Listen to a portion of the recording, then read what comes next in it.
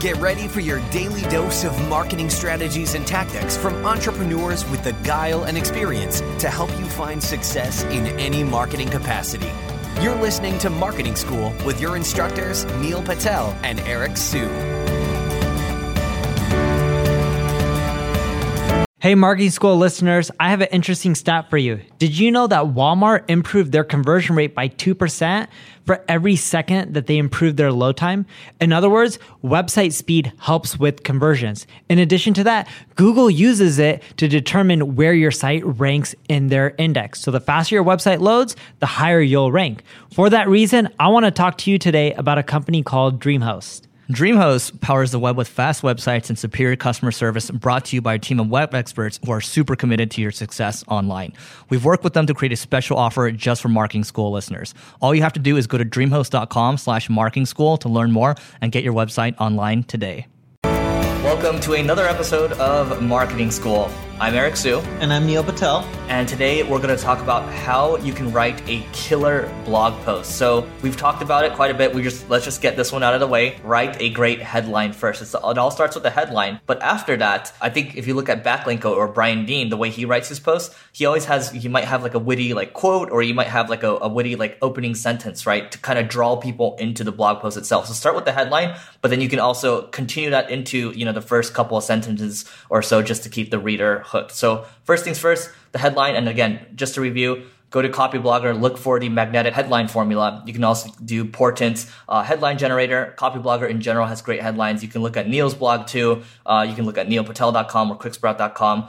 Those headlines are also really good. The next thing that I would actually do, think of blogging like a presentation or a classroom lecture. When you're in class and a professor is talking at you, what usually happens? I know with me, I would fall asleep. Why? Because it's boring. The professor would just talk at me, and that's it. In essence, there's no engagement. So why not engage with your readers? You can do this by asking questions. So for example, if I was writing a blog post, let's say 101 advanced yoga techniques for beginners. And then I would start it off like in a conversation, because conversations do way better than if you're just talking at people. And you can do this by questions.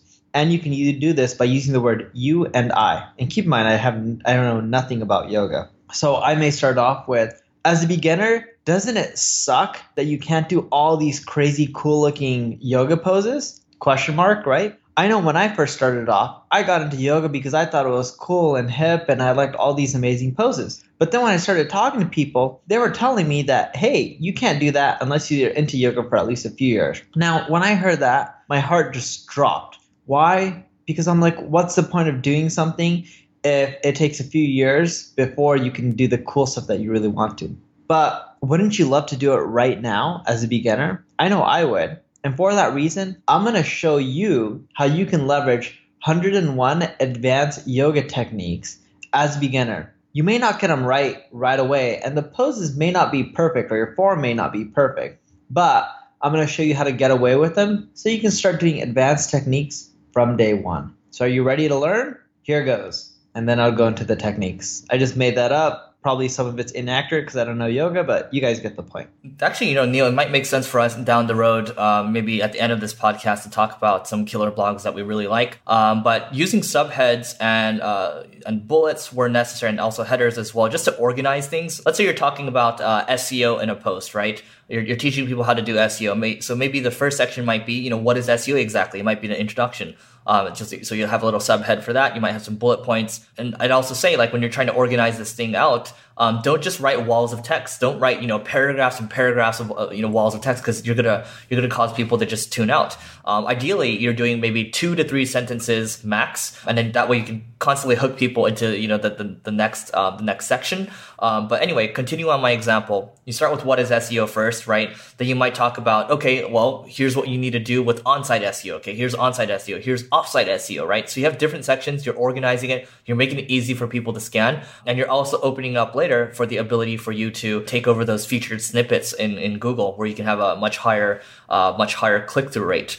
The other thing is, I would say, try thinking about different media that you can add too. It doesn't have to be all text, right? Blog doesn't mean it's just all text. It can be you're embedding videos. You could be adding, infographics. You could be adding other elements as well. You could be adding audio too, right? Where it makes sense. That's how you keep people engaged, and it's not just the same thing over and over. Having a really good image too. Neil he's been doing, his image process has been the same for years. For us, we use Design Pickle to make our images, but just having really good images that you can, also for us, we like to have good images so we can also turn them into Facebook ads. We can boost them later, and then we can make them into PPE or page post engagement posts down the road. And as Eric talked about with headings, one simple thing to do to your blog post to make them better is have a conclusion heading. The reason being is for years of owning Crazy Egg and looking at blog patterns, right, especially with my own blogs, other people who have me run heat maps and scroll map tests on them, we found a lot of readers, they'll go to a blog post before even reading anything other than the headline. So they first read the headline, they then scroll all the way to the bottom, and then they scroll back up and read. So if you have a conclusion that outlines what the post is about and the overall summary, and it's appealing, you have a much higher chance of getting people to read the rest of the post. Next thing I will say is all claims that you have, let's say you have ghostwriters writing for you, other writers, all claims should be backed up by some kind of case study or some kind of link. Otherwise, you're just going to be spewing crap. Nobody knows if you're talking out of your ass or not. But so all claims, one of our rules for our criteria is all claims need to be backed up by links. That helps really strengthen the article. And also, you're linking out to other people. People are going to start to see that too. You can also, in some cases, build relationships with people. I remember, sometimes we'll link to people, and then they'll reach out and say, "Hey, I noticed that you linked. Can we collaborate more?" And that stuff actually really does happen. Yes, people do set up alerts for their links. And you can use Ahrefs to do that, by the way.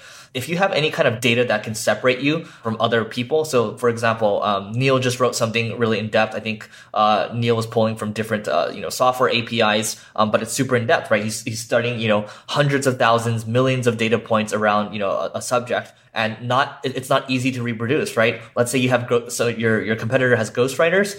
It's not going to be easy for them to reproduce that because it costs time, it costs money, and most of them don't think like that. But Neil's gone out of the box to do that, and other people like Brian Dean from Backlinko has done that as well. Yeah, I also spend $20,000 a month on data research. Yeah, that too. It makes it hard for someone to do it because even if you work at a big company with money, they're like, "What's the ROI of that?" And then I personally just don't give a shit, so I just do whatever I want. I don't want to discourage people though, because we're doing a study right now with Ahrefs, and it's costing maybe $1,000 or $1,500. So for people that think right when they hear the $20,000 it's out of reach, it is doable to an extent. Yeah, and the only reason mine's expensive because I have full-time people doing it, and all they do is just come up with crazy numbers and data more than just for blog posts. So another tip from me, this is probably the last one that I have, is make your blog readable. People go to a blog to read information or watch or listen or whatever it may be. And the big thing I've noticed is people are still using small fonts and all this kind of little weird colors that make it hard to read. Keep in mind, people are reading on desktops, tablets, mobile phones. Your designs need to be responsive. The text needs to be easy to read. That's why you want to use things like subheading. You want to make your content really clear. You want your paragraphs to be no more than 5 or 6 lines at the most. And by doing this kind of stuff, it makes your content easier to skim and read. All right. And I think there's a case study around that. I mean, the Single Grain blog, before what we have now, our time on site was on the blog was about a minute and 30 seconds or so. And once we did the redesign, we designed it to be more readable, more scannable, a lot more white space, just to make it more comfortable to read too. And our time on site average now is about 3 minutes or so. So, take a look at your favorite blogs. Look at the ones that, resonate with you the most. I think there's a lot out there. I mean, I like how Drift's blog is set up. I like Groove HQ as well. But from a content perspective, you can see all the stuff that Neil's touched in the past. Whether it's Kissmetrics, Crazy Egg, you can look at Quicksprout, Neil Patel. They're all very similar, but here's the thing, these all combined collectively, these have all driven, millions and millions of page views. So Neil, what are some of your favorite blogs besides the ones that you have? I read TechCrunch a lot, although they suck at headlines. Gawker is really good with headlines. BuzzFeed is. I read The Economist, not really a blog. I check out CNN a lot, BBC. But I like reading a lot of the news ones. And I also check out a lot of the celebrity gossip sites like TMZ because they have really catchy stuff. I don't really care for celebrity gossip, but it helps me, or at least gives me creative ideas that I could be leveraging on my own website. Awesome. And the normal suspects here, Copyblogger, you can check out ProBlogger as well. And then also Wall Street Journal. I read a lot of Wall Street Journal. Their headlines are pretty good. Sometimes I'm surprised by the stuff that people actually like will share it too on Twitter. A lot of tech people too. The tech people I follow, they don't even share the TechCrunch stuff anymore. So if it's getting these people to share it, that means the headline is pretty good. So that's it for today's episode of Marketing School. We'll see you tomorrow. This session of Marketing School has come to a close. Be sure to subscribe for more daily marketing strategies and tactics to help you find the success you've always dreamed of. And don't forget to rate and review so we can continue to bring you the best daily content possible. We'll see you in class tomorrow, right here on Marketing School.